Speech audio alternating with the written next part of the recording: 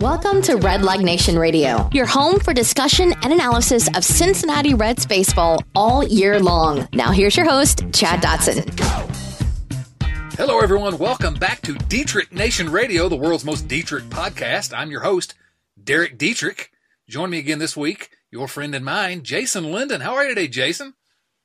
I'm very well, Derek Ulysses. I just want to be Derek Dietrich. Doesn't everyone want to be Derek Dietrich at this point? No, you know what? I think Cody Bellinger is probably fine being who he is. I think Mike Trout also is probably fine being who he is. Okay, two non-Dietrich guys that are happy with the current arc of their careers, but pretty good week and pretty good couple months for Derek Dietrich, though. Am I right? He has been having himself a time. He has been having himself a time. We're going to get into that a little bit. We're going to get into everything that's going on around the Cincinnati Reds this week. We're going to talk about the championship matchup of Red Leg Nation Radio Madness. We finally have a winner in that bracket. Was it a dark horse? Was it Luis Alberto Bonilla? Who? I'm not going to get you to say it, am I? The way you're supposed to say it. I said it. Use your. I got it. You ready? Let's hear it. Luis Alberto Bonilla. Oh, your Kentucky accent. You've lived in Kentucky long enough that you're getting that accent. It's been a little while. Before we get into that, there are two very important things. Number one, what's this I hear about a strawberry cake? Yes, this podcast is being recorded as my daughter's birthday cake cools on some wire racks, and it smells quite delicious. It is made of cake ingredients and strawberries, and I'm pretty excited for it personally. She requested it, so I hope she's excited about it. Outstanding. Party at Jason's house. Yes, everyone come over for the fourth grade sleepover. Oh, that's terribly exciting. No, don't. That would be weird. Anybody from this podcast, you are not invited. That would be super strange. Yes. No internet guys need to come to the fourth grade sleepover. No. Now, the other thing we need to talk about is Game of Thrones. Thumbs up, thumbs down? You're a big Thrones watcher, right? I am. Thumbs down. I think I'm going to go thumbs down as well. We're not going to get into that too much for those that haven't watched it. But the last season was really uneven. So, ultimately, I didn't dislike it as much as a lot of people. But I think can I just take 5 seconds and just say something? Sure. Everybody who's mad at that needs to make sure that they are mad at the right person, because let me tell you, it was not the showrunners who made that final twist happen. It was That's your not boy, where it came from. That's not their fault, and you can't blame them. George R.R. Martin. You're blaming the big guy himself. That's who I'm blaming. All right. Well, we'll talk about that in our Game of Thrones podcast. Okay. And maybe we'll have to do that for the Patreon crowd. No, probably not. Let's talk about the Cincinnati Reds. It's been an interesting couple of weeks in Red Leg Nation. You know, last week, I guess really the last couple weeks, the Reds had this stretch where they played, 11 games against teams that finished in first place at the end of the regular season last year is the way I put it. Yeah. And I noted that at the time they had 3 of the best 4 records in the NL. Yeah, and the Reds went 6-5 against that, and 5 of those games were on the road, so that's not bad. And they followed that up with a series where they win 2 out of 4 against the Pirates at home, and we'll dig into those games a little bit more. But could have won, should have won, probably 3 out of 4 there. Yeah. But and everyone's frustrated with these games the Reds keep giving away. But what we're seeing here now is that's what a 500 team does. And am I right about that? And isn't that what we expected? I guess. Yeah, ish. I honestly think that this is better than a 500 team. Based on what I've seen, I actually feel kind of confident that the Reds are going to finish the year with a winning record. I don't see any reason not to believe that. Now, they've struggled to get past that spot where they're 4 games under 500. They did finally briefly reach there before getting mauled by the Pirates in the final game of that series. And they've got the Nationals, who look like who have struggled but have righted their ship a little bit coming into town over the weekend. But the Reds sit at still in last place, still 6 games out, but 4 games under, and the trajectory is good overall. And frankly, they're competitive against the very best teams. I agree. I mean, when I say it's a 500-ish team, as you put it, but what I'm saying is, they held their own against the best teams in the league, and then, okay, yeah, they screw up a game here and there that they're going to blow, but that's what a team like this does. We don't expect them to be the Dodgers or the Astros. They're a good team. Yeah. But, they're going to screw some things up sometime because they're not a polished, championship level squad yet. No, they're not. But they do also, fortunately, have a run where competition isn't going to completely vanish from their schedule, but they do have a run coming up where they're going to generally have some easier teams than they've had for a while. And that should be nice, hopefully. Hopefully, yeah. And still, the one-run game split doesn't look as bad, but they've still lost 13 one-run games. They're 8-13 in those. And, you flip that around, which you very easily could have, and this team is, above 500 and doing well. So, I don't know. And the run differential, everyone says, quit talking about the run differential, what their record should be. But, the fact of the matter is, it is what it is. They're a better team than what their record shows. But now everyone wants to say, you are what your record says you are. And I say, no, they're not. They're better than what their record shows they are right now. And I think we're set for... say that after game 162. Exactly. This is if every team is what their record says they are, then why are we even playing anymore? Yeah, you just stop after a month and you know what's going to happen. Right. So I do believe they're better than what their record shows they are. They are a fun team to watch, and that gets us back to Derek Dietrich. This week, of course, Dietrich continued to go off. He hit, 4 home runs in that series against the Pirates, 3 in one game.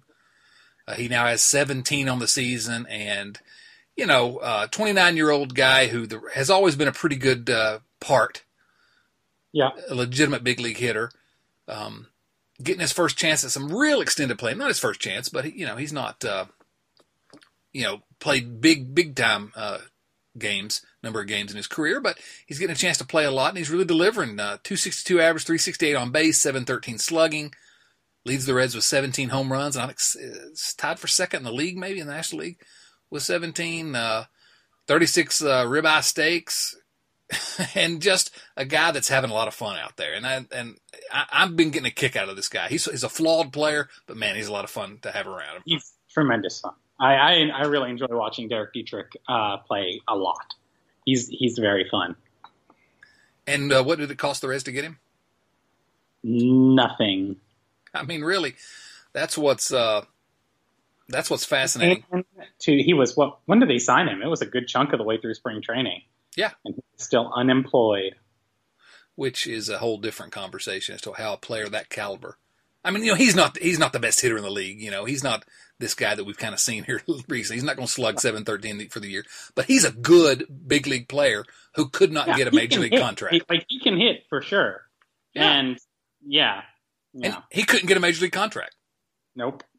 So it's crazy. The Reds have him around for another year. And I do want to talk about what his development means, because just like we've seen, Reds fans have a tendency to, whatever the hot new thing is, let's sign that guy long term and keep him around and go ahead and hand him the position. And so I have some thoughts on that. But I have thoughts on that too. What is an interesting thing that I'm just noticing as I look at here?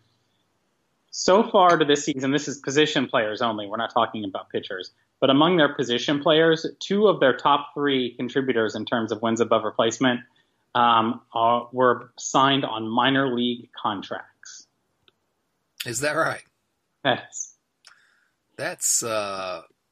FanGraphs has Dietrich at 1.9, it has Suarez at 1.8, and it has Jose Iglesias at 1.0. Wow. Yeah. Baseball Reference has Dietrich at 1.8, Iglesias at 1.3. And Suarez at 1.6. Gosh. And the next position players who? Probably Kyle Farmer or, I don't know, Nick Senzel. Nick Senzel already, yeah. Who wasn't around because he wasn't good enough to start the season. Right, yeah. Or something like that, yeah. But anyway, Dietrich, obviously you all have heard the stories, and you remember back in April when Dietrich hit a home run against Chris Archer of the Pirates, and he stood and admired it, and it was a home run worth admiring. Went into the river there in Pittsburgh. Well, Dietrich admired his home run again against the Pirates this time, and then hit 3 more the next day, and admired each of them to varying degrees. And all of a sudden, the weirdos came out. And when I say weirdos, I'm not just talking about the yahoos on twitter.com, and there are plenty of those, calling for somebody to throw at Dietrich's head, put one in his ear, all that nonsense. But also John Wayner, one of the Pirates broadcasters. I mean, really, really spent 3 days screaming about Derek Dietrich. He said, let me see if I can find his the radio call right after he did that. I don't like him just because of that, watching the home run, talking about that the home run he almost hit out of the Great American Ballpark, I'll say. He's got family in the area. I don't like it. It just looks bad. I don't really know what that means. But the next morning, he went nuts. I can't stand him. I don't understand why you have to do that. It's different if you're a Hall of Fame player. You're a 60-homer guy. You're an established guy. Nobody ever heard of him before this year. I heard of him because of his grandfather, who used to be a minor league coach for the Pirates, who was the sweetest guy in the world. He's rolling in his grave every time this guy hits a home run. He's embarrassed of his grandson. This is a Pirates radio broadcaster. What are your thoughts on that, Jason Linden? What an enormous idiot. Like that's just so what? Like it's almost unbelievable. Yeah. Yeah, I try to be diplomatic as much as possible, but come on. Yeah. But isn't that the culture that the Pirates have cultivated under Clint Hurdle, who they have an established history of throwing at players? They just do. Well, not only do they have an established history of throwing at players, they have players with an established history of gloating when they do well. Exactly. So, like, the Pirates are the team that manages to somehow both be the sore loser and the sore winner. I don't know how they do it. Yeah. And listen, I think that Clint Hurdle should be suspended for a lengthy period of time. Like, I'm irritated at the pitchers that participate in this, but, you know, I think everybody at least should understand the difficult position that they are put in by management, because this is all from management. Yep. If a manager tells you to do something and you say no, cool, you're standing up for your principles. You might not get another inning the whole year. Or ever in that organization. Who knows what happens? You're playing with your career at that point. Yeah. So I think Clint Hurdle at this point, and I just assume, you know, I said this also to somebody on Twitter the other day. I'm sure there are times, obviously, when the Pirates hit batters and it's not intentional. But at this point, they've lost the benefit of the doubt. Because we know it happens intentionally. And as far as I'm concerned, the next time any baseball comes within 6 inches of a Eugenio Suarez, Clint Hurdle should be suspended for the rest of the season. And you mentioned him because Eugenio Suarez was hit by a pitch in the final game of the series. Now, Suarez took a few steps out towards the pitcher's mound, and it was tense, and evidently he asked the pitcher whether he had thrown at him, and I think he was satisfied that it wasn't intentional. I don't know if it was or wasn't, but with the Pirates, you're right. They don't get the benefit of the doubt at this point. Nope. And you're right about Clint Hurdle. There's no question that it's the culture that he has brought, and it's this. I don't know. I think it's just Pittsburgh has this. They want to be this blue collar town, and they have been. They used to be more of a blue collar town than they are now. But that's how they like to think of themselves, and we're tough, and you know we're going to play the game like it's meant to be played, quote unquote. And Jared Hughes, who is a Red now, but who spent 6 years in Pittsburgh, he said, "Yeah, I mean that's we were told to throw at people essentially, and so in so many words." Yeah. And so David Bell comes out there after that and ends up getting tossed out of the game.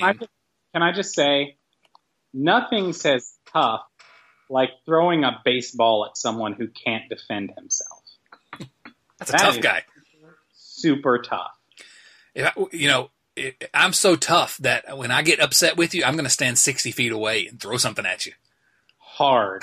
Real hard. And also, I'm one of the best people in the world at throwing this particular thing hard. Right. Right. And throwing it where I want to throw it.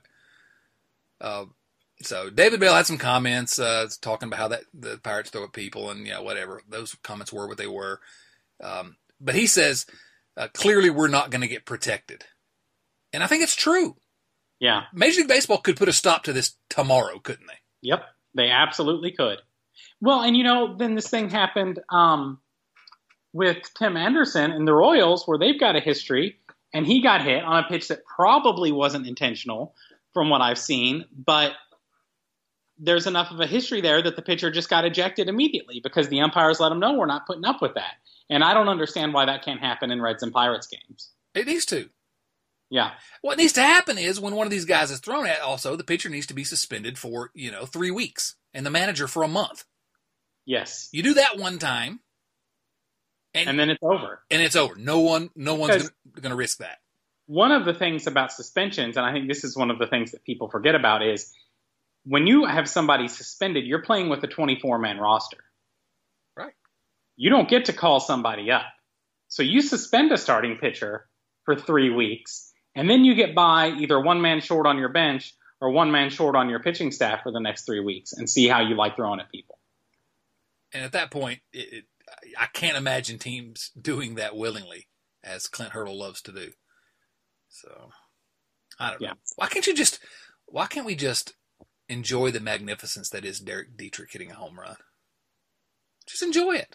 Yeah, You want to know what else I enjoy? Chris Archer for the Pirates and his career with Tampa. Except when he throws at Reds batters. Right. Oh, I hate that nonsense. But you know what I do enjoy is when he gets a big strikeout and he dances around. That's fine. Do it. My favorite perspective from all of this is what Amir Garrett said, which is like, I grew up playing basketball. And in basketball, if somebody shows you up, you don't go hit them. You try to show them up next time and make sure that you don't get shown up yourself again. Like, it's on you to be better than them. It's not on you to attack them. Exactly. That's the right perspective to have. Don't give up the home run and then, but if you pimp it on me, I'm going to do the same when I strike you out. Right. Everybody have fun. Everybody celebrate. But you don't get to be grouchy when somebody celebrates on you. Exactly. Exactly. And so I love seeing guys show emotion, and I think that's been something that baseball has been lacking over the years. And, I know it's an old guy's game or whatever. I like the way Jeff Brantley put it. He said, Reds broadcaster Jeff Brantley, a former pitcher who has changed his mind on this thing. He said, basically, we're the older ones. We're the ones that have to adapt to the changes on the field. The issue at hand is, do the fans love watching what they see on the field? And I think Reds fans love to see the swagger. They like to see the action. And you and I, if we've talked about one topic more than anything on this podcast, it's bacon. But other than bacon, it is I don't even know what that means. But if there's one thing we've talked about, it's fun. Having fun. And I like watching guys having fun out there. I don't know. And maybe it's just a generational thing where I'm trying to pretend I'm not an older guy, but I don't know. I don't know why they can't show emotion. Let the kids play. You're young at heart, Chad. You're young at I'm really not. They say you're only as old as you feel, and so I'm looking forward to celebrating my 75th birthday. Oh, this year. So anyway, back to Derek Dietrich for a moment. Can we talk about Derek Dietrich? All right. Because I love me some Derek Dietrich. This is what I've heard. He wears gold chains. Mm-hmm. He's kind of like a swagged out Scooter Gennett in a lot of ways. Yeah. I mean, have we seen them in the same room together? Well, apparently they've been seen. They've been spotted together. Okay. All right. But just, second baseman who can't really field very well. Yeah. Not that Dietrich's strictly a second baseman, but who can mash on occasion. Dietrich has 17 home runs. He is in pretty elite company. Looks like 1, 2, 3, 4, 5 guys have hit 17 home runs since 1970. 5 Reds have hit 17 or more home runs in the team's first 55 games. Tony Perez, what's that? I have to insert myself here. Okay, you haven't done it. You're not one of the names. I haven't. It's true. But I was actually looking up just this thing recently, and we do have to acknowledge that the ball is significantly juiced this year. So even compared to recent years. So the paces at which people are hitting home runs are not necessarily comparable.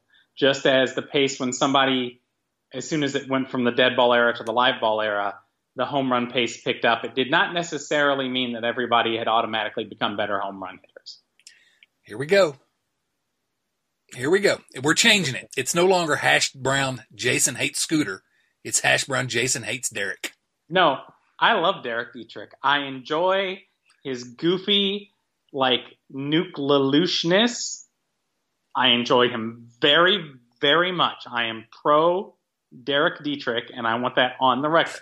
You're trying to minimize his accomplishments. But Derek Dietrich is not Babe Ruth or Tony Perez or no, sorry. Jason hates Derek Dietrich. Here are the 5 players who have hit 17 or more home runs in the team's first 55 games. Tony Perez, Johnny Bench, who did it twice, Eric Davis, Adam Dunner did it 3 times, and Derek Dietrich, that gorgeous son of a gun. That's pretty good company. That's good, statistically unreliable company. Oh my gosh, you can't just let Dietrich have his fun. I didn't say he couldn't have his fun. I said let's compare apples to apples. Jason, none of those other guys dressed up like a beekeeper. Hey, and I love it. I love that. I love his goofy quote about the Egyptians and gold or whatever it was. And it's like, come on, man, give me more of that. That's fun. That's what I like. That's what I want out of ball players. That's Joey Votto in a Mountie uniform and stuff. Like, if Mike Trout had that kind of personality, and I will never criticize Mike Trout because he's almost perfect. But if he had that kind of personality, I'm sorry, you said he was almost perfect. Everybody, hashtag Chad hates Mike Trout. Yeah. It's Chad hates Mike Trout with a hash brown before it. Thank you. Very good. But if he had the same person. People are aware. That's hash brown. Chad hates Mike Trout. All right. Okay. We'll see how many tweet that. Everyone probably.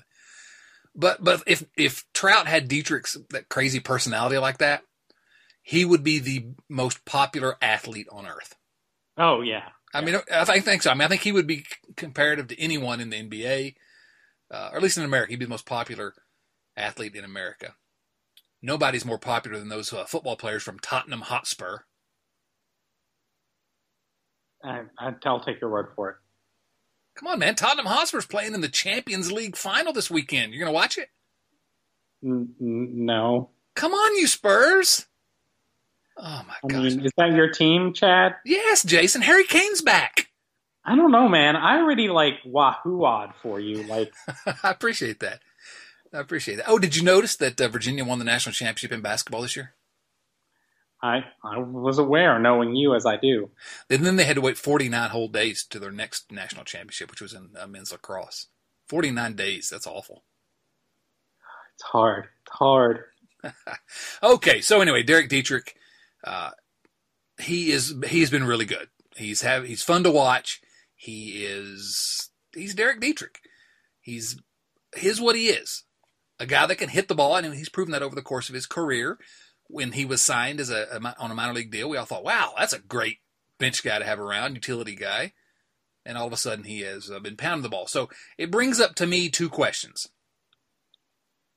And I want to talk, if we could, about the middle infield for the Cincinnati Reds, both short-term and long-term. All right. Short-term because Scooter Gennett's getting ready to come back. You remember Scooter? I do, yes. Scooter's awesome. He exists. Scooter's the bestest of them all.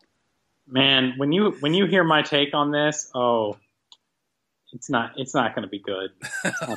No, okay. So Scooter's coming back supposedly, and he's on the 60-day injured list right now. Scooter's expected to be ready for game action in the next 2 or 3 weeks. He'll probably go for minor league rehab assignment, but he'll be back. And so then the Reds are going to have some choices to make here. So here are the people that are in the mix, to me, for the middle infield. We're talking about shortstop and second base for the rest of the season after Scooter gets back. You got Scooter, 29 years old. You got Derek Dietrich, 29 years old, but a Greek god. Jose Iglesias, wow. We'll talk about him some, but wow. Another minor league deal, and he's been fantastic. Jose Peraza, your guy. Yeah. And I guess Josh Van Meter, you could say he's in that mix, but there's no chance he's going to So he's going to get it. So you really got Scooter, you got Dietrich, you got Iglesias, you got Peraza. And those are the four names that are going to, who's going to play the most, I guess, at shortstop and second base the rest of the year, and who should play the most? Who's gonna and who should? Those are the questions. Those are the initial questions here, and I'm very interested to hear your take on this because right. You're always right on the nose about 60% of the time. You're right every time. I don't know gonna. I feel like I don't know gonna. I will, because it's hard for me to say. I will tell you should. You ready for this? I probably agree with you, but yeah, I'm ready. Peraza and Dietrich.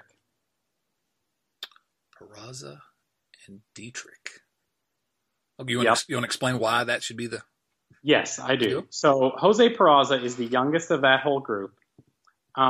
Despite early season results, I will be shocked if he doesn't end up with an equivalent. Like, basically, he's going to come around eventually, and Iglesias is going to come back to earth. Iglesias is a fine player. I'm not saying anything against Iglesias. If Iglesias were 25 and Jose Peraza were 29, I would want Iglesias playing every day, but that's not the universe we live in.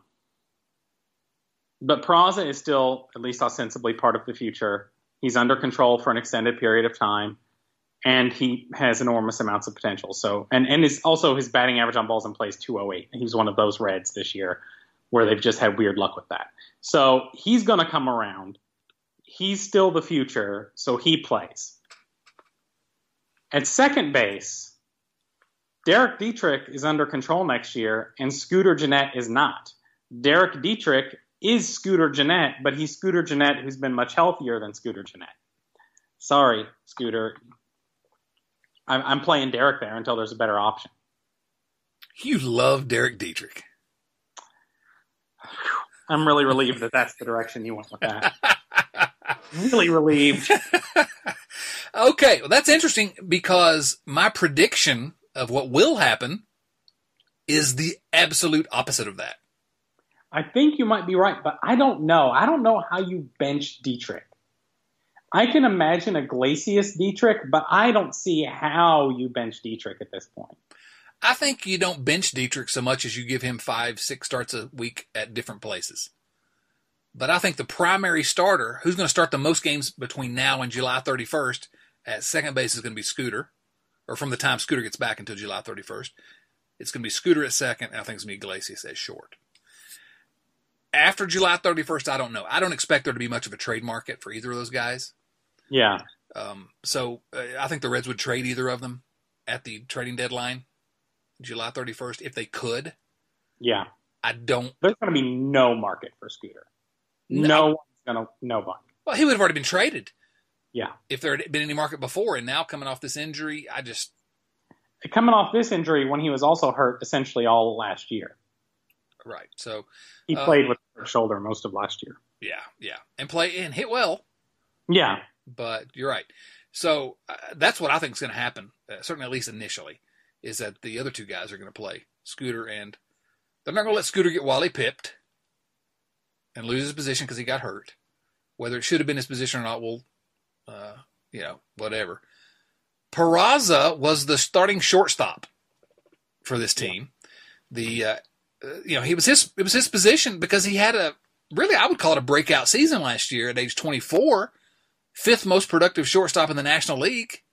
That's at age 24. I qualify that as a breakout season. Now this season has been a disaster. It has. There's no way to sugarcoat it. It's been awful. But he's showing some signs lately, and that's, to me, the biggest thing is he's under team control for at least the next 3 seasons, I think. So that's one right there. And that's the distinction you're making is the Reds have Dietrich and Peraza. We know they're going to be around next. Well, Dietrich, assuming the Reds offer arbitration, which you would have to think they will. Yeah. But those two guys will be around. Scooter and Iglesias, they're not under contract anyway, so they may be around. But at this point, they're not under contract. Well, then let me shift the question to a more long-term view. All right. Which is shift it. What are the Reds? What's the long-term second base / shortstop decision? I think that most of us come into the season just sort of assumed that Nick Senzel was going to transition back to second base and be the second baseman going forward. And I think that's what the Reds intended. I think there's plenty of evidence of that. Yeah. Now, all of a sudden, it looks like, number one, there's a lot of options at second base. Because if we're talking about even stopgaps, to the guys I mentioned before, including Van Meter, I think you could throw in Alex Blandino as well, who could probably handle it for a year or two. I've said for a long time that I think Alex Blandino was a major league average. Yeah. I mean, I think if you want to do him, I mean, offense and defense put together, like he's good defensively everywhere except short in the infield, and he can hit. Yeah, he'll be above average defensively at second base, I think, and just 26 still. I mean, so I think you could put him there for a couple years until you figure out what you're doing there, and I don't think he'll hurt you at all. But those are the Van Meter. Maybe I love his swing, but I need to see. I need a little bit more of a,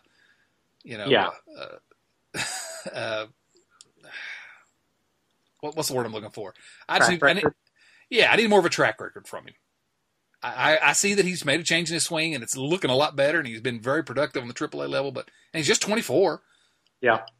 But I think he's a guy that maybe the Reds think could fill in there. So anyway, the point was that there are a bunch of different candidates for that position, whereas Senzel's come up and looked awfully good in a lot of ways in center field, at least shown plenty of reason to believe he can be an above-average center fielder.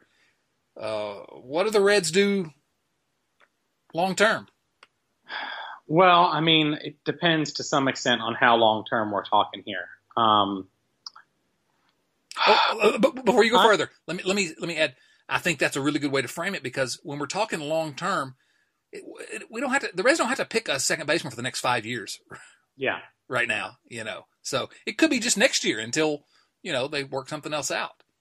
Yeah, I think it's possible that next year they start with Nick Senzel in, say, center field, and then Dietrich or Blandino or whoever at second is kind of a spelling whatever until Taylor Trammell is ready.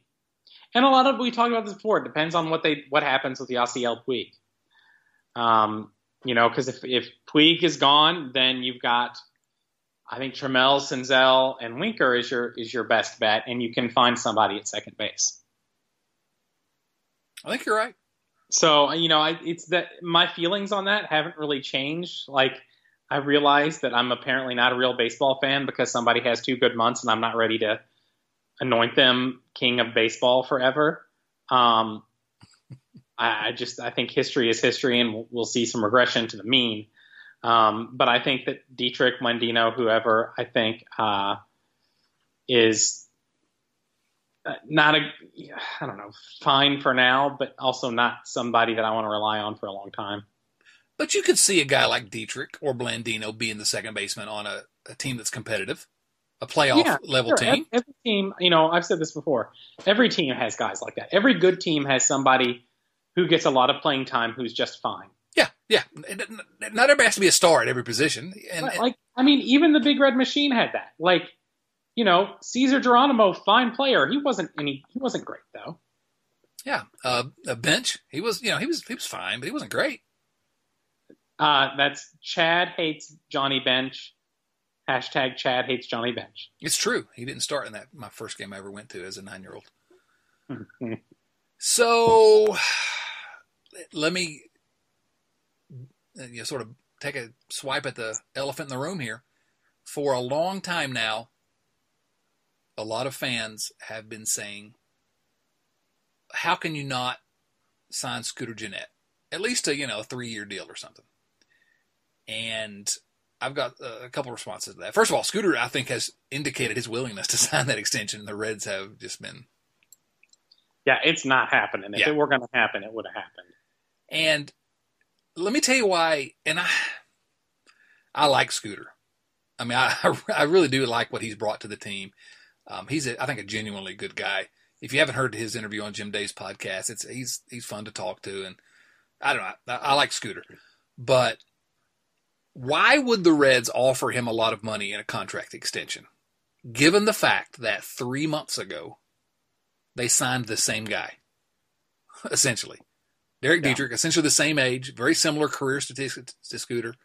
They signed him to a minor league deal 3 months ago. So why would you spend big money on Scooter when the market shows that level of player was struggling to find work this year.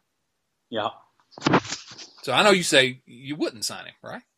No, absolutely not. What are the differences between those two? I mean, the differences are that Dietrich has not yet hit a 4-home run game, and he's not yet made an all-star team. Yeah, you want to know, honestly, what the differences are as far as I can see? If I were to guess which one of these players is going to have better numbers over the next 3 to 4 years, I would take Derek Dietrich. Because of health?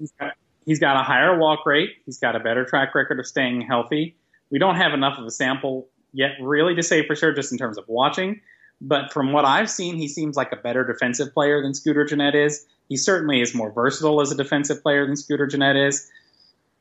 I don't know that he's better defensively, but he's absolutely more versatile, which I think really helps the Reds. Yeah, I think, I don't see anything about Derek Dietrich that I like less than what I see from Scooter Gennett, and I see a few things that I like more. Yeah. I mean, I think Gennett has his numbers, his career numbers are slightly better, but they're roughly the same. Scooter's 10 months younger, so and there's that's something, I guess, but it's not really much to discuss. I think if you're talking about you're going to bring one of those guys back for 3 years, let's say, for the next 3 years. Of course, Dietrich they already have for at least one more. I think it's clearly Dietrich because, number one, he's very likely to be cheaper. Maybe, I don't know. There's clearly no market for Scooter Gennett, so he may be willing to sign something cheap as well. But yeah. I think he's probably at least somewhat cheaper. I think he is more versatile, so you can play in a bunch of different places. You're not locked into just second base with him. Yeah. And also, I think the health thing it's a real thing. Scooter has had some health difficulties, and that's not just a coincidence. Sometimes it is, I guess. But so I think if you're going to take a chance on keeping somebody around, I like Dietrich in that super sub role. I don't like him as my starting second baseman, but I love him as the super sub playing 4 or 5 different spots. You know what would be a real interesting kind of thing the Reds could do next year? Sign me to play second base. Well, that would be interesting. I'll give them that. What they could very well do. And this didn't occur to me till just now, but I would be very behind this, is they could keep Dietrich around. If this is assuming, I'm still praying that Puig gets an extension. This is assuming he doesn't. But in small parks, you play Dietrich or you play Senzel at second, and you can have Dietrich and Trammell and Winker in the outfield. And in larger parks, you play Dietrich at second, and you have Trammell, Senzel, and Winker in the outfield. I love it.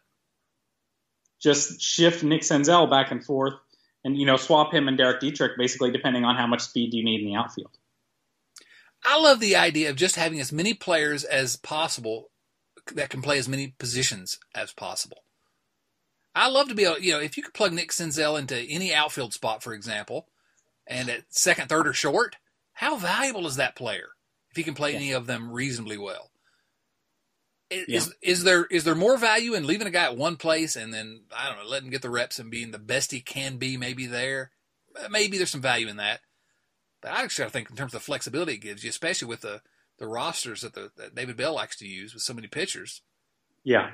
Having guys like him and Dietrich that can play, and Peraza even can play a bunch of positions. So yeah. I mean, the Reds really do have quite a bit of flexibility. A lot of ways they can go. But who's not flexible at all? Who? Scooter Gennett. I'm just saying, he only plays second base. That's the only place he plays. But Scooter's such a fun name. It is a fun name. His name is really Ryan, but he told a cop when he was 5 that his name was Scooter. Such a great story. Hey, he was a Reds fan growing up. He's one of our own.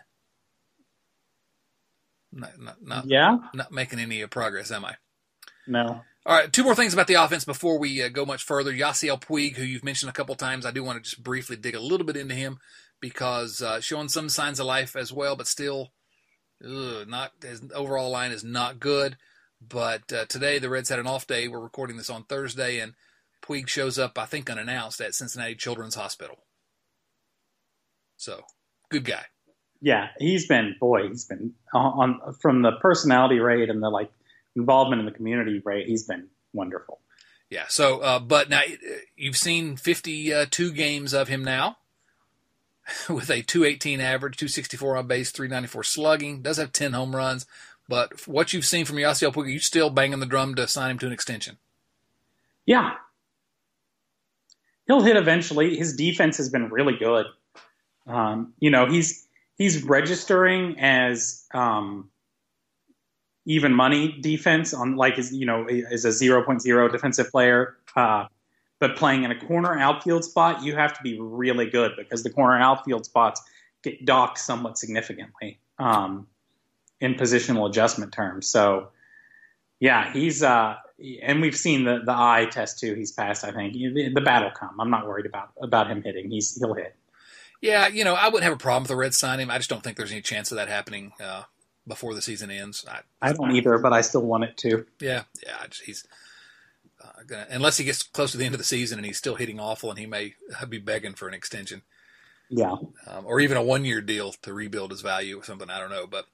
The other guy we got to talk about, again, I don't want to dive into him too much because we have spoken about him in recent times, but our guy Joey Votto showing some really positive signs in the last week to 10 days, right? Yeah, multiple hits, 4 games in a row, which he had not done for a very long time. Then he tweaked his hamstring because old man problems, but right. But we expect him to be out there. I think the only reason he didn't play yesterday is basically because it rained for a million hours before the game. And they were like, let's not put the guy with the sore hamstring on the slippery surface. The eye test is not reliable, and we usually sort of joke about that here. But in that Cubs series there a week and a half ago, yeah, I'm watching Joey Votto, and I'm looking at him and saying, this is a different hitter than we've seen this year. I don't know. This is all just me eye test. It may all be absolutely false. I don't know. But he looked like he was more confident. He was swinging more. He didn't have any of those awful swings that we were seeing so often in the first month and a half of the season where he just looked lost up there. It looked really like a different Joey Votto. And I think I tweeted out that night from the Red Leg Nation radio account that I think that's the night. I think this is the night that Joey Votto turns it around. And he has been pretty good since then. But I don't know. I just sensed a different. He just looked. Yeah. Like you're the biggest Joey Votto fan on earth, and you'll concede that in the first month and a half, he did not look comfortable up there. He didn't look like the Joey Votto we've become accustomed to. The start of this season is the first time I have ever been actually worried about Joey. Me too. Yes. Like ever. And then you're right. He all of a sudden, and the difference is we're still not seeing the power, which that might just be how it is. We've talked about that now. But the way it looks to me is it looks like he's just back to controlling at-bats. Like, it used to be the deal where, even like last year and the year before, he'd be down 0-2 and you're like, okay, so it's going to be 3-2 and then we'll figure out what'll happen. And then that's what happened every plate appearance, it seemed like. And we weren't seeing that this year. And now I think he's made his adjustments. And I think he looks like normal Joey, who's like, okay, I'm going to come up here and control the situation until I get a pitch that I can do what I want to do with it. Yeah, so maybe the power is gone because he's old. It happens, whatever. That was going to happen eventually anyway. I mean, we'll see. Yeah, Joey has kind of hit homers in bunches. I'm not betting against him, and that's what I said when we were talking about it before, which is that, yikes, this is the first time I'm ever legitimately worried about him because this is the first time he's had an age 35 season, and he really looks bad. But the way I think that you and I end every one of those conversations is, but don't bet the ranch against Joey Votto because he's going. If there's anybody to bet on, it's Votto figuring it out. Yeah, here can I give a very quick and easy explanation for why you don't bet against Joey Votto? Because sports betting is illegal in the state of Ohio. I mean, I guess, but that's not what I was going for. Oh, I'm sorry. So on May 22nd, Joey Votto was batting .208. In the 4 games he's played since then, he has gotten his batting average up to .242. That ain't nothing. His on-base percentage is now .340. That's not Joey Votto level, but that's pretty much every team would kill for .340 at the top of their lineup. Like, no doubt about it. Of players of players on the Reds with at least 100 at bats. It actually surprises me that that's only the third best on the team, but it's still the third best, even though he's been awful for most of the year. Yeah. So as long as we still live in a universe where Joey Votto can, raise his OPS 100 and plus points in 4 days, I'm okay. Yeah, it's actually fourth best. Top four. Don't look at it. You may be already looking at it, but I'm not. Joey Votto's number 4 on base percentage for the Reds out of players who have at least 100 at bats. You want me to guess the 3 ahead of him? Guess the 3 ahead of him. Well, Gino. Eugenio Suarez is number 2, 361 on base percentage. I think Dietrich is ahead of him. Dietrich's been taking walks. 368. Derek Dietrich is number 1 on the Reds in on base percentage. So who's number 3 on the Reds with a 345 on base percentage? Is it Iglesias? It is not Iglesias. Iglesias is 339 though, just a hair behind Votto. It's not Winker. It's not Winker. He's at 313. He's coming back. He's going to be fine. Yeah, he'll be fine. I'm not worried about it. Was it Casali? Kurt Casali does not have 100 plate appearances. It's Senzel. Duh, it's Nick Senzel. Nick Senzel. Have you heard of this guy? He's good. That took me too long. It's because I'm not used to him being on the team. Right, exactly. He wasn't allowed to be on the team for most of his life. Yeah. So, Senzel, 271 average, 345 on base, 458 slugging, 4 homers and 107 at bats, 107 OPS plus, taking 12 walks. I mean, it's just, he has half the at bats of, or half the plate appearances of Yasiel Puig, and they've taken the same number of walks. I mean, just Senzel is a kid that was ready. He's had some struggles. He's had some great moments. But he's a kid that's a legitimate major leaguer and should have been here a year ago. Anyway, we're not getting back into that. I promise I'd leave that one alone. Okay, but I do want to say something about Nick Senzel real quick. Because I had this observation watching him play last year and just kind of digging into his numbers or whatever. Every level that he's been at, he comes in and he'll usually have an initial kind of what he did where it's like, oh, wow, look, this kid can play. And then he has a little adjustment period, which we saw him have. And then he hits, and we have reached the Nick Senzel hits part of the program. I think he had his couple of weeks to figure it out, and now I think he's off and running. And I think that he is going to be very enjoyable to watch from here until whenever he goes off for greener pastures because the Reds jacked him around. I think that's a very interesting way to look at it because a guy comes up and then the word gets around the league and pitchers adjust to him. The book starts to get out on him. But what I saw from his very first at bat, when he worked the count to 3-2 and then took a walk, I saw a guy who really, from day one, he really understood the strike zone, had a really good approach at the plate. I don't want to say Votto-esque, but a really good approach at the plate. And ever since then, he's had those moments, but in addition to what I'm trying to say, in addition to the pitchers adjusting around the league, you can sort of see him working and him adjusting. And it's just, he's going to be so much fun to watch. Yeah. I'm even going to cheer for him when he's a Yankee.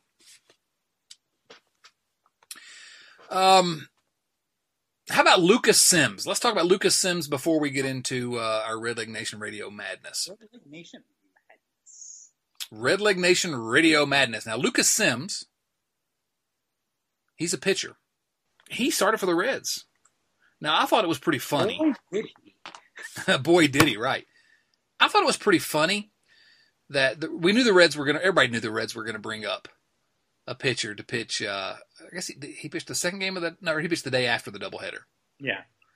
And everyone knew they had to bring up someone. And the Reds said they're bringing up someone, but they hadn't made any decisions on it.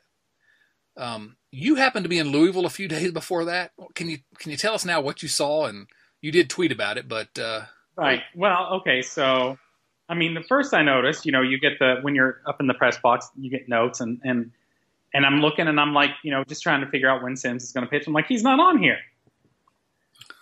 And so you ask people why isn't what's going on with Lucas Sims, and you get looks where people are like, I can't tell you anything, but you're not dumb, so you'll figure it out.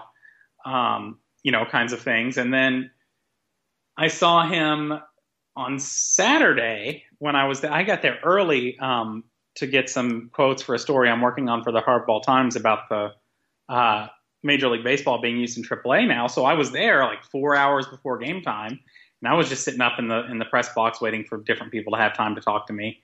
And it wasn't time to go down to the field yet. And there's Lucas Sims out in the bullpen throwing like a simulated game with batters standing in against him and stuff. And, I'm just like, yep. And, I asked Jeff Fassero why Lucas Sims, what was going on. And he's like, I can't say anything yet, but, I think you can figure it out, basically. Like, just, it was one of those things where it's like, I don't know why it was a state secret, because everybody who paid any attention knew it. And there hasn't been anybody in Louisville besides Sims who you would want pitching for the Major League team right now. Right. Starting, I should say. Yeah. Like, been some relief pitchers who've done well, but just in terms of starting pitchers. Yeah, and Jeff Fassero, for those of you who don't know, he's the pitching coach at AAA Louisville. And so, this is a very minor complaint. And, I got to watch how I say this, but I was a little frustrated this week because you saw that. You put those dots together that, Lucas Sims was not, scheduled to start in Louisville, and he was, throwing between starts, and it was, strange things are happening. Yeah. But all we heard all during that doubleheader on Monday from the broadcasters, from the beat writers, was we don't have any idea who's starting tomorrow. We don't, we don't know. The Reds have told us nothing. David Bell said nothing. And not that you have to report it as firm, but you could report the things that you just reported just now. Yeah. Those are real things. I reported them. You did, right. That's what I'm saying. To me, but I reported them. And this is why people get a little frustrated, I think, is that these are actual things, and it's a very minor thing. Who's going to start it's not like this is a state secret or it's a big time, scoop or anything like that, but and if the Reds broadcasters hadn't spent so much time saying, we don't know who's starting tomorrow, and if I hadn't seen that from some of the beat writers, and I love I don't know Bobby Nightingale, but the other beat writers have been very, very good to Red Leg Nation, and I like them all personally, and I think they've all got their own. They're good in their own ways at a lot of different things. And again, they've been nice to me, and I don't want to say anything bad, but it was always, we don't know because the Reds haven't told us. And that really frustrated me because, wait a minute, Jason knows who it is because, he asked a question or two and saw what was going on. Why? I don't know. Was I wrong to be frustrated with that? I just thought it was a silly thing that. It's frustrating on a number of levels. It's frustrating first because why don't the Reds just go ahead and announce that? It's not like the Pirates haven't figured it out, Right. It's not like they're not getting their scouting report on Lucas Sims together several days ahead of time. Like, they know what's going on. So it's weird that they don't announce it in the first place, but it also, I just feel like, to the extent that I do the semi-pro journalist thing, I never say anything unless that is confirmed, unless I have official confirmation. But I will absolutely write up whatever my observations, which were Lucas Sims is throwing a bullpen in a not normal way. Also, he's reportedly healthy, and his turn is Saturday, but he's not pitching. So, and also the Reds have this extra game where they're going to need an extra pitcher, and he's been the best pitcher at AAA by a lot. That's called information for you. Do with it what you will. That's called reporting. You can't confirm it because you don't have anyone that's willing to go on the record to confirm it. Yeah. But you're reporting. Anyway, I don't know. That frustrates me. I didn't make any claims. Like, I didn't say Lucas Sims is going to start. Right. What I said is the person who is the best candidate to start this game is not making his scheduled AAA start and is throwing a simulated game. So there we go. Right. Yeah. So, I don't know. I'm not really as frustrated, I guess, as I'm making it out to be, but that because it's a tiny thing. But man, why is Red Leg Nation the only one reporting this? So, but good work, Jason Linden. But back to Lucas Sims. Lucas Sims did get that start. Lucas Sims, who had a good season at AAA last year, both in the Braves organization and the Reds organization. He came over in the Adam Duvall trade. He has had an up and down season, but has looked brilliant at times in AAA this season. He got that start and pitched 7 gorgeous innings against the Pirates on Tuesday in a game the Reds ultimately won 11-6. 7 incredible innings, right? Yes. Yeah. He was in control. He was in control the entire time, and just it was fun to watch. Now, of course, he ended up pitching in the 8th inning as well, and things didn't go as well. But I don't know. Lucas Sims, how impressed were you? I had seen him pitch at AAA, and I'd seen his AAA numbers, so I suppose I was impressed, but not that surprised. He's got ability. He's 25. Yeah. He's got ability. But does he... And he also seems to be kind of turning a corner a little bit, too. Striking a lot of guys out. He could be one of these sort of, late peaking players who you end up getting 4, 5, 6 really good years from. Back of the rotation type guy. I don't even know if that. It depends. He might be one of those guys who manages to be like just a late bloomer who's a good mid-rotation guy. Well, he's had some good numbers over his minor league career. He's gotten where he is for a reason. But the question is, after that start, how do the Reds send him down? Well, because you have to. Because you're not sending down Tyler Mahle and nobody else has options. Right. But this is his last option here, so the Reds have to decide what they want to do with him after this year. And there are a lot of nights that Anthony DeSclafani's pitching when I'm going to be thinking here on out. And there are not a lot of nights when DeSclafani looks good as well. His most recent start was not one of those nights. No. But there are going to be a lot of nights when I'm going to be thinking, I kind of wish Lucas Sims were here. Well, if/when Alex Wood comes back, things are going to get complicated in a hurry. Because you can't get rid of Tyler Mahle, right? You just can't.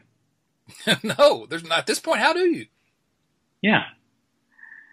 Do you send DeSclafani to the bullpen? Maybe. There's plenty of room in the bullpen. They carry 17 relievers. No, they carry 18 relievers. Oh, sorry. Yeah, I don't know. You forget that their center fielder, their backup outfielder, Michael Lorenzen, also pitches. That's true. I forgot their backup center fielder's a pitcher, too. Yeah, it is going to get interesting, and I don't know what they're going to do. I think right now, clearly DeSclafani is the only pitcher who has been below average out of the starters.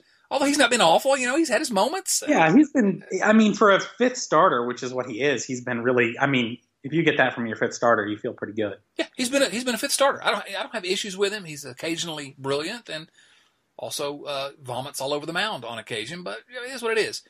So, but when Alex Wood gets back, Alex Wood has to be in the rotation, and it's going to be really interesting to see what happens. All right, well, how about some Red Leg Nation Radio madness? No, actually, before we do that, how about a little Hash Brown viewer mail?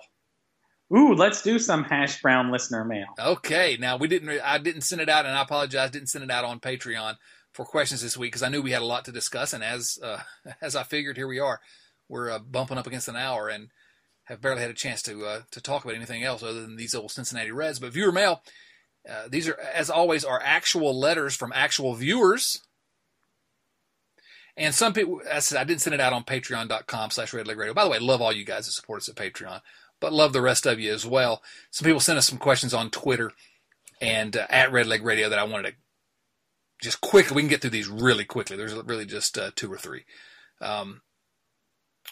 Matt M. Stefano 78 asks, will the Reds team shop exchange worn Puig jerseys for Dietrich jerseys? I'm going to guess no, but that's outside my pay grade. You wouldn't exchange your Puig jersey for a Dietrich jersey anyway, would you? I would not. Come on. Puig doesn't wear gold chains. But he does lick his bat. Puig didn't put eye black on as a mustache. Gosh, but he did visit children in the hospital. He licks his bat. Boy, those are two fun players. Yeah, they really are. I like both of them. Yeah, I do too. I like them both. He also asked, what is the exit velocity of Derek Dietrich leaving the batter's box after hitting a dinger? Little StatCast question there. Some analytics. How many seconds after are we talking? His exit velocity is 0 initially. I think it might be negative at times. Right, because he stands and admires it. Yeah. Oh, love me some Derek Dietrich. Tay Dunnett, at Tay Dunnett. I don't know how to say the rest of his actual name that he has there because I can't pronounce that. But at Tay Dunnett, a loyal listener to Red Leg Nation Radio, asks this question, #Brown viewer mail. And I thought this was pretty good. When you talk about this game on the podcast, and he's talking about the Bing Bowl, the Derek Dietrich, all that stuff. Yeah. When you talk about this game on the podcast, consider this. The Reds were terrorized by Eric Thames from Milwaukee, just the same, if you remember. And we didn't have a hissy fit and throw at him. Pittsburgh is classless baseball, #Reds hot take. I mean, you know. I like that hot take. I do like that hot take. It's true. Thames destroyed us, and he admired a few, and it upset me because... I just remember hating when he came to town because it was going to stink. I hated him. Yeah. But it wasn't because he admired his home runs. It's because he hit them against the Reds. So, anyway, that's a good one, Tay Dunnett.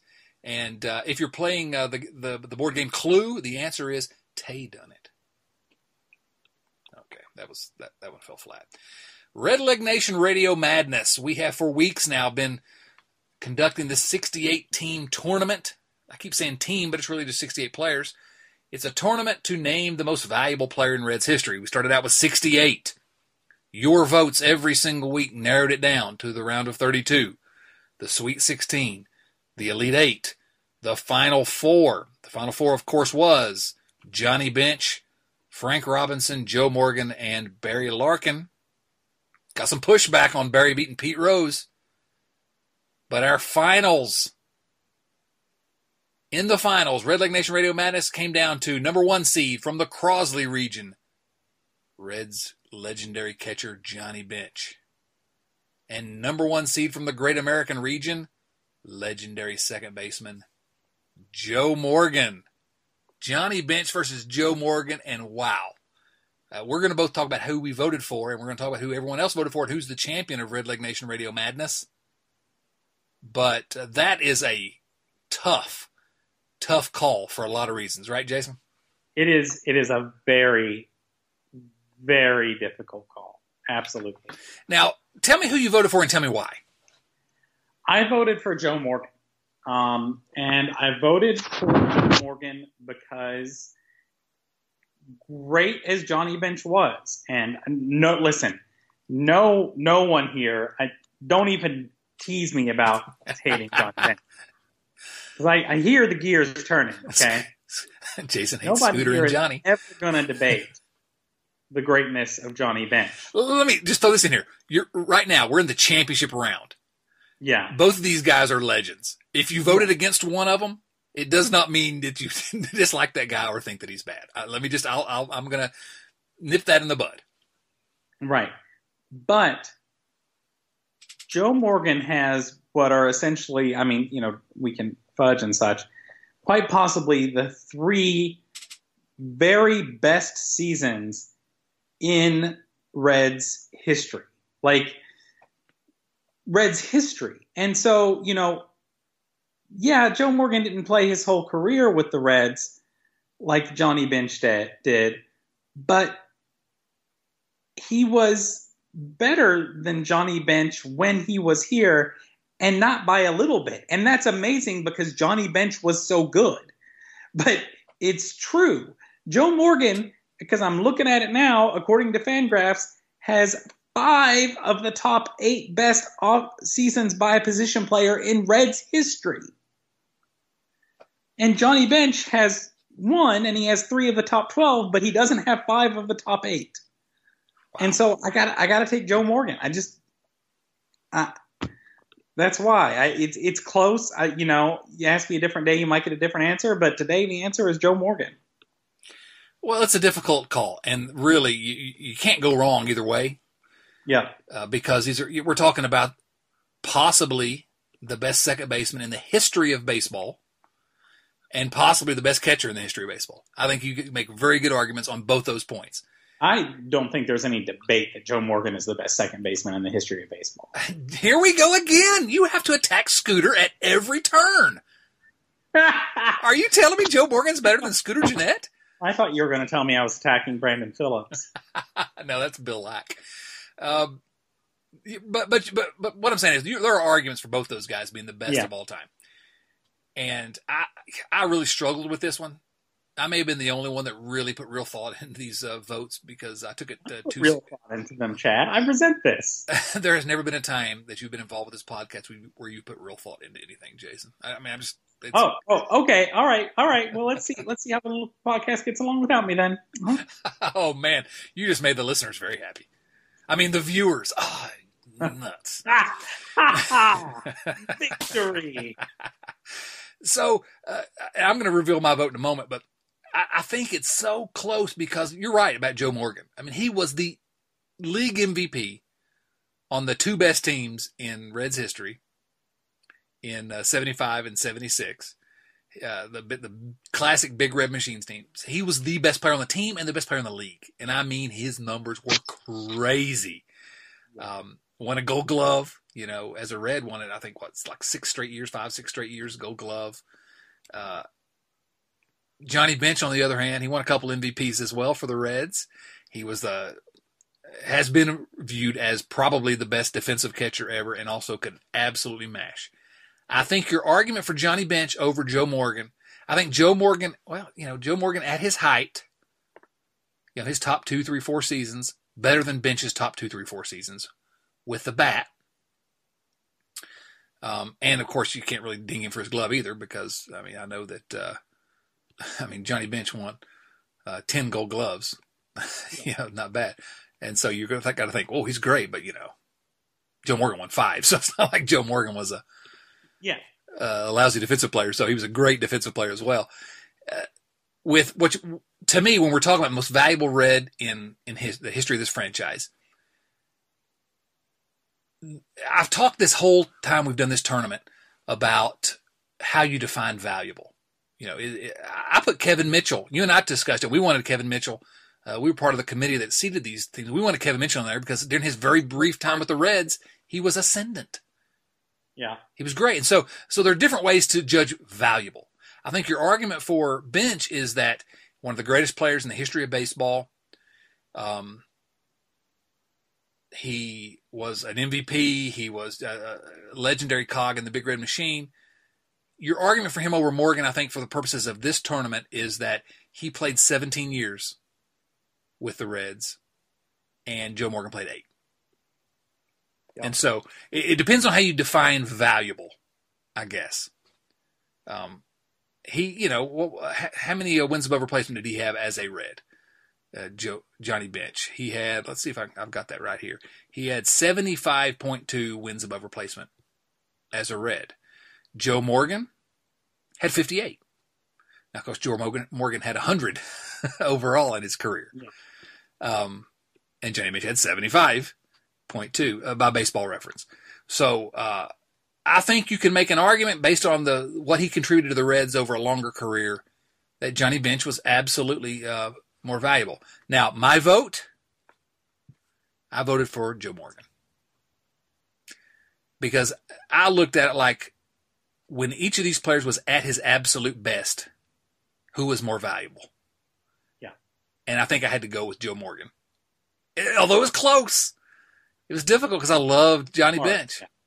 So I've held for a long time that the top 2 players ever for the Reds were Morgan and Bench, and it was just a matter of how you wanted to slice it. Yeah. So you and I sliced it 2-0 for Joe Morgan. We did. Shall we discuss how the voters decided this one? The voters, they did not agree with us. They did not, with 67%, fully 2/3 of the votes. Johnny Bench is the champion of Redleg Nation Radio Madness.